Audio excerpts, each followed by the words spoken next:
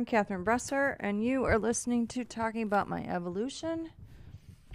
And today, I want to talk about two things. I want to talk about going to a bunch of rock shows this past week, which was really fun. And then I want to talk about John 5, John Lowry, who was one of the guys I saw this week. So, anyway, weird, funny thing. I saw 3 rock shows this week, and usually that only happens like when Summerfest is in town in the summer. It happened one other time, gosh, probably about 10 years ago, when I saw like 2 or 3 bands in February. Anyway, it doesn't happen very often. Maybe occasionally I see someone like 4 or 5 years ago. I saw Alison Krauss in the winter, and it's always just lovely to go see a show in the middle of winter. But yeah, so I saw this local gal, Abby Jean, and gosh, she's a powerhouse. I think I talked about her in a recent podcast, but she's just spectacular. And she lives in LA and in New York and spends time here. So she's going to where she can make her dreams happen. And then I also saw, I was looking through an old newspaper from December and looked at this local place, Shank Hall, their ad, and it stretched out to the day I was looking was the last day out on the, for broadcasted future dates of shows, and I saw that John 5 was coming, and I couldn't believe it. I thought I was like, wait, did I miss it? And I didn't. So I thought I could take Henry. John 5 is this virtuoso rock guitarist. He's just amazing. He's from Grosse Pointe. I actually grew up with his sister, John Lowry. Anyway, cool guy, so insanely talented. He's played with all kinds of people, but he's best known for playing with Marilyn Manson and with Rob Zombie. So, I mean, I was kind of laughing that I was going to go see him because I'm not a heavy metal person. But when I went and saw his show, like, it wasn't just heavy metal. Like, 3 of the songs were reworked. Like, one was reworked show tune, I've Got Music. He's up there, like, with monster makeup on, and he doesn't sing. He just plays guitar. But he was playing, like, I've got music, music, I've got music, who could ask for anything more? He's playing this on guitar for like 5 minutes, and people are eating it up. I was like, wow, what a strange choice. It was so weird. And then he played like hee-haw stuff, like country stuff, again in sort of a heavy metal style for a while. And then later he played the banjo. And then at one point he also played this beautiful, like very sweet, just lovely little, I don't know, it was not a show I expected. He did a medley at the end, which I guess he's known for. And I thought maybe it was the same every time, but I looked at some old ones on YouTube, and they seemed to be different every time. This one was more poppy. It was interesting. It was like The Police and Kiss and I don't know. I recorded it. I mean, but like every song like was pretty seamless that he would segue into, and everyone knew it, and it was just really fun. It was like 13 minutes. So the fact that he can figure all that out on the fly, I mean, there's no doubt, like, he's talented, he's smart, and he's certainly eloquent. He allowed me graciously to come backstage and say hello. I waited around afterwards. People were paying $50 to get a photo with him, and I did not do that, but I told the stage people, like, see if he'd be willing to see me. I grew up in Grosse Pointe. I grew up with his sister, and he agreed to let me come back. So Anyway, I told him I didn't pay to get a picture taken, so we didn't do that because I thought that would have been horribly presumptuous. But instead, he gave me 5 minutes of his time, which was a hell of a lot more than he gave anybody else. So I was really grateful for that, and it was just nice chatting with him. He's a nice guy. Um, Actually, he's in Grosse Pointe right now, like filming a sort of creation story, origin story documentary, which is kind of funny. But anyway, so I went home and have been watching like different YouTube videos of his and some interviews. And there was this great interview. He's really interesting to like listen to. He's a wise man. I, and he said, kids ask me all the time, like, how do you make it? And he said, you have to go where your audience is. He said, I knew I wasn't going to get famous, like hanging out in Detroit and playing music. Like I went to LA right after high school. And I mean, he's doing things that like Russell Brunson talks about and Dean and even Tony. Like he said, he got known because he wanted to be a studio musician and he charged half as much and played twice as fast, like lay down the tracks twice as fast as anybody else.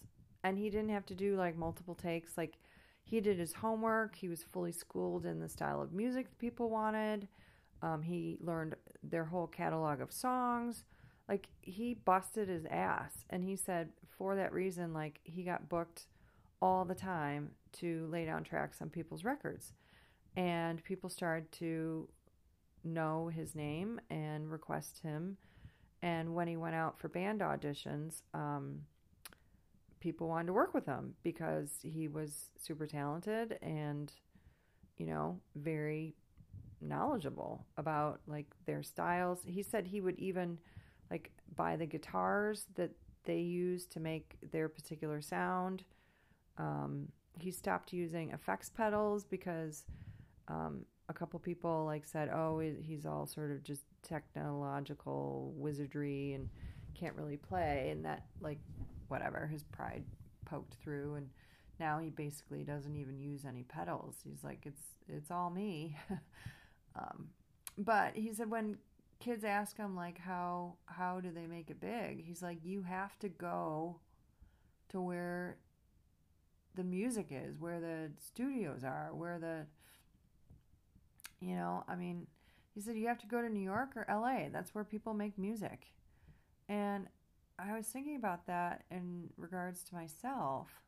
I mean, I have been itching to leave Milwaukee since I got here. And I'm still here. And now it's because of my kids. My kids know I want to leave. And sometimes, they're like, oh, we're so sorry you have to stay here. And I'm like, stop. Oh my gosh. I'm sorry it's so obvious that I want to go. But wherever you are, like, that's where I want to be. Like, I'm choosing to be here, be with you. That's the most important thing to me. But every so often, like this past week, we were envisioning where I would go next. And I still keep thinking I would go back to Detroit. I mean, the thing is, like, working with women over 40 or over 50 who are empty nest moms and looking for a way to get some clarity and figure out what their next steps are, which is what I want to do, who I want to coach. Those moms are everywhere, and I'm sure there are tons of them in Milwaukee. But Milwaukee's kind of a blue-collar town, and people don't want to spend money on coaching as much. They think it's weird. And it's such a town entrenched in tradition and values. And man, this town is run by like the Catholic churches and the Lutheran churches. There's other stuff going on, but for the most part, like, I don't know. It just isn't. It's a great place to raise kids, but I don't think it's a good place to be a coach. I'm not sure Detroit is either. I mean, ever since I've gone to LA for these Christy Sheldon live events, I mean, I am drawn out there. Franny said he doesn't like it, but he could see me there. And he was asking me about New York the other day, and I wanted to be in New York so badly as a kid, or a young adult, but as a teen as well. But it's too frantic, too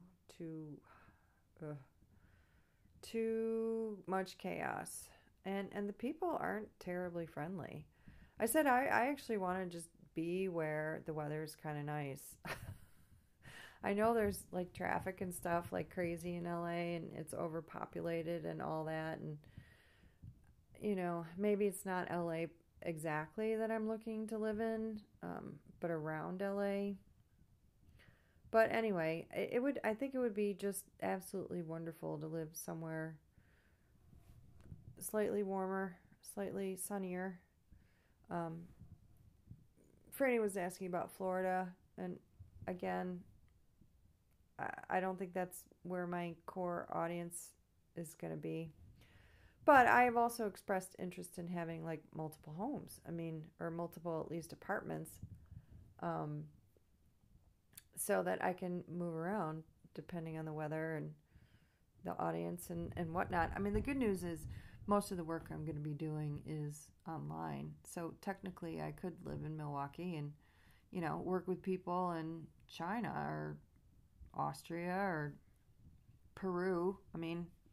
There are people all over the world who work with Christy and Rebecca and all these people I've been training with. So, it shouldn't really matter where I live, but I just know the vibe here for me is not the right one. And anyway, John 5, he reminded me that, you want to go to where your audience is.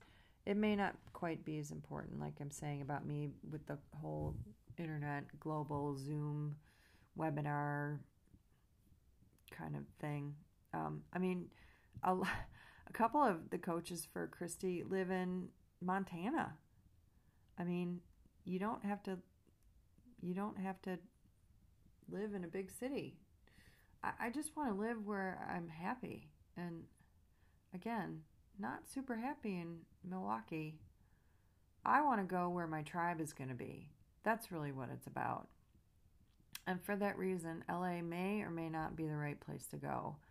I think there are a lot of like spiritually active people, but there's also a ton of homelessness, a ton of drugs, a ton of like veneer, superficiality, power hungry stuff at work.